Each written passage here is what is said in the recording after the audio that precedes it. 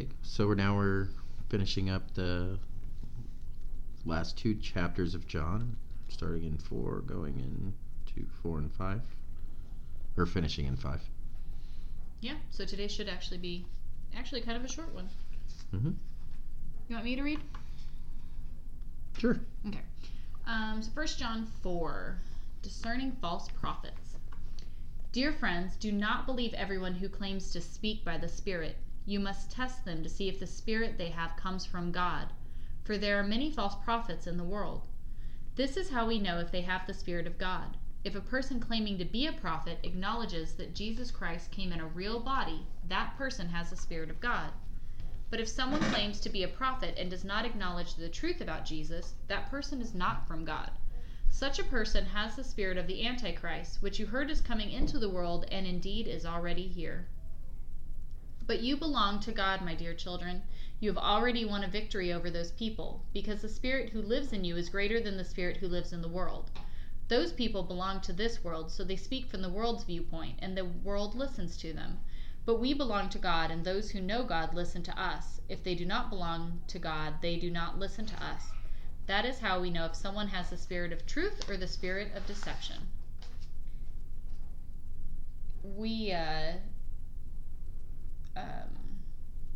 It's funny because so often anytime that you would do what I feel like biblically is described as discern stuff in people, we get this, you can't judge me, you can't, we get so,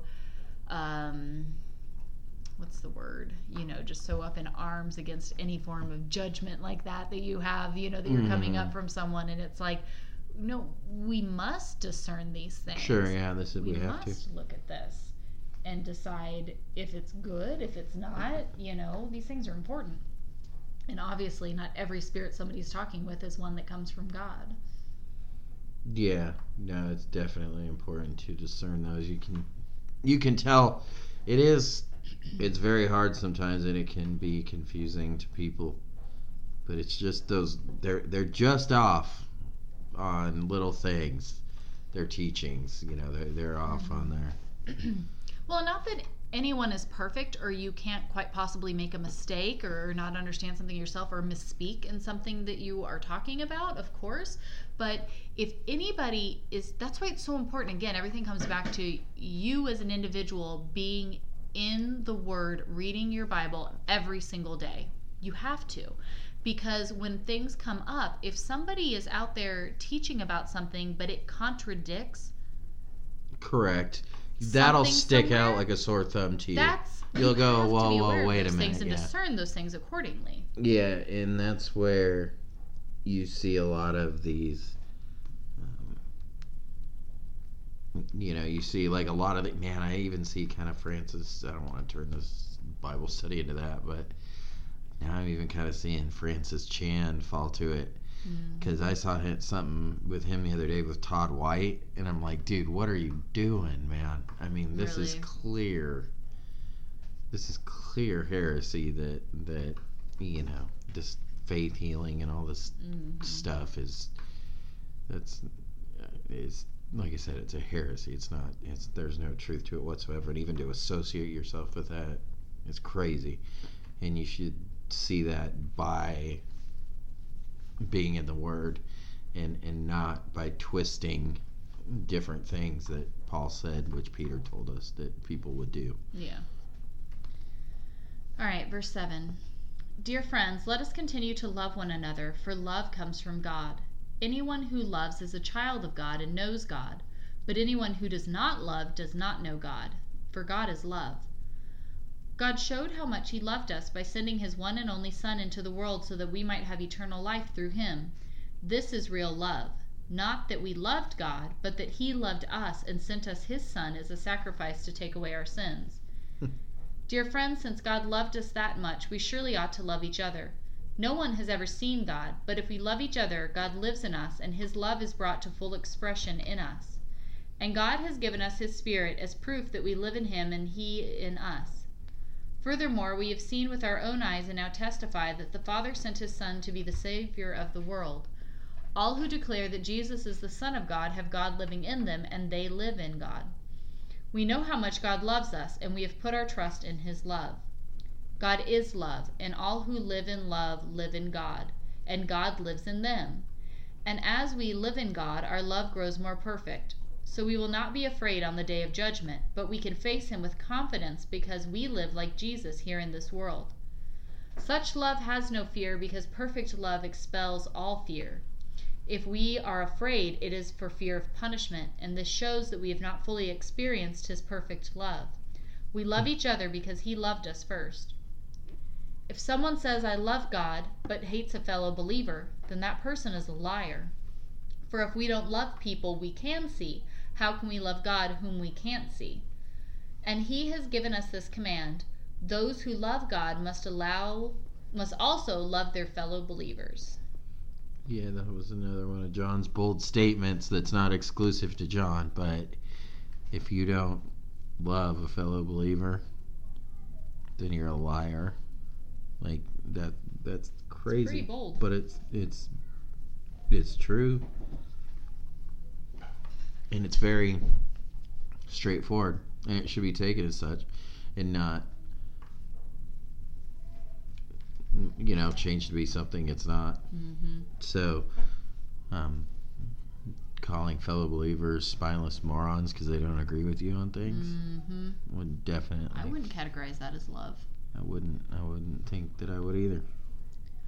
Well, and it's just so crazy to see how we treat people because of their citizenship status, their political beliefs, their even just social beliefs, their way of life, their income bracket, all of these different things, the way that we treat people according to those factors. And yet we still want to claim Christ at the same time. What is love? So if you truly love someone, and we have the example of Christ, right? It says Christ loved us so much that he laid down his life for us. So look at the way that Christ treated people. And you see that over and over again, where he was trying to, get away and have some downtime or do this and do that. And people were constantly coming to him, and he would have pity on them and say, okay, come here, come here, come here. He was constantly giving, constantly loving, constantly serving, constantly doing all of these things. He had legitimate excuses to not, to say, hey guys, come back later. I'm doing this right now. But he never did. We don't have any accounts of that. He's constantly doing these things. So what is our excuse then? Yeah, that's a perfect example. And it's hard to kind of think like that all the time for believers, but you need to condition yourself to be able to try. Yeah. Because you always think that you're like, man, I don't ever deserve grace, but I'm given grace all the time. So I need to be able to show true love and give that grace to others, even when I don't want to, and when it's really hard and I just want to kick and scream and throw in my opinion. Take the form of a servant and serve. That's always the best route to go. All right, 1 John chapter 5, verse 1. Everyone who believes that Jesus is the Christ has become a child of God, and everyone who loves the Father loves his children too. We know we love God's children if we love God and obey his commandments. Loving God means keeping his commandments, and his commandments are not burdensome. For every child of God defeats this evil world, and we achieve the victory through our faith. And who can win this battle against the world? Only those who believe that Jesus is the Son of God, and Jesus Christ was revealed as God's Son by his baptism in water and by shedding his blood on the cross. Not by water only, but by water and blood. And the Spirit, who is truth, confirms it with his testimony. So we have these three witnesses, the Spirit, the water, and the blood, and all three agree. Since we believe human testimony, surely we can believe the greater testimony that comes from God. And God has testified about his Son. All who believe in the Son of God know in their hearts that the testimony is true. Those who don't believe this are actually calling God a liar because they don't believe what God has testified about his Son. And this is what God has testified. He has given us eternal life, and this life is in his Son. Whoever has the Son has life. Whoever does not have God's Son does not have life.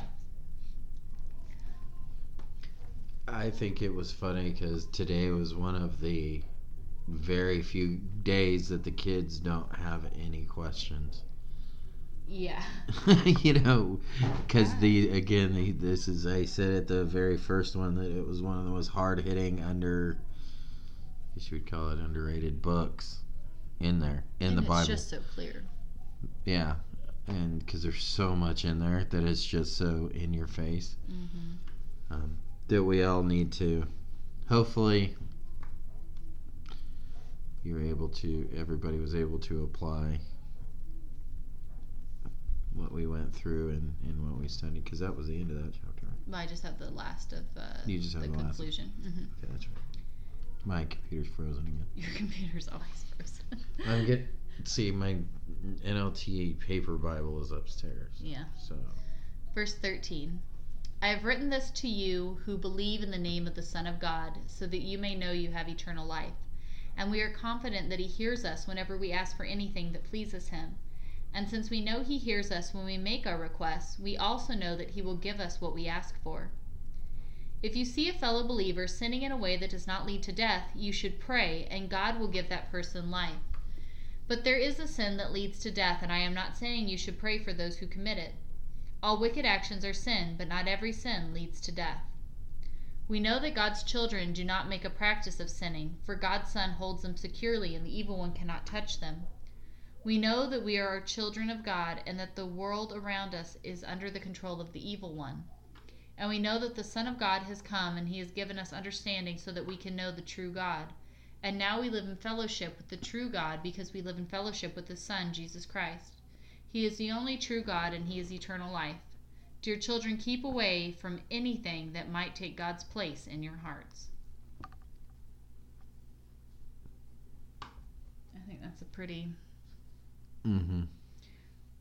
So to keep away from anything that might take God's place in your heart. I mean, again, we're just echoing, stop loving the world. Just stay away from all of this. Anything that is going to get you so wrapped up and invested that God could take a back seat to that activity, why are you doing it? What are you doing? You know what I mean? Like we were kind of talking about in the live last week about sports and stuff for the family, extracurricular activities. It's not that extracurricular activities are bad by any means, but once that takes over and that takes the front seat and God has to move to the back, that's when you run into all kinds of problems. That's where everything falls. But that stuff is serious, and it has to be something that we quite literally are paying attention to, the utmost importance. This book is about you take your faith seriously, and there's a certain way that you act, and you can tell a person by their fruits. You can definitely tell false teachers, John's straight out calling it, you're a liar. You're not a believer, you're a liar. You don't know him. You think you know him, you talk like him, but you don't know him. Those are some pretty serious charges. Yeah, and that's where I go, where is that in our world today? Where is that? Where we allow Jesus to be used in the easiest ways. It's obviously, you watch any kind of TV show or anything, you hear his name at least 100 times, but it's never in a praise. But we just kind of, we let these things pass. They don't bother us, but we continue about, whatever. We'll just give excuse to that and just act like we don't hear it. No, it's just how it is. But if you keep letting these things go, and you just have that lukewarm type faith and in this type of, you're a liar. You don't want it. So before this turns into the once saved, I guess, podcast. No, but I think, there's really not much else to look at. Today we're like super short. We're like half the time. Yeah, I knew this one was going to be super short. It was only 2 chapters. But it was good. So thanks, guys, for hanging out with us. Yep. We'll be back tomorrow with another one. We also have the live on our YouTube channel, just kind of chatting and hanging out with everybody. And then Sunday, our longer Sunday study, and then our fellowship live on the Home Church YouTube channel. So all the links are down in the description, and we'll see you guys all over there.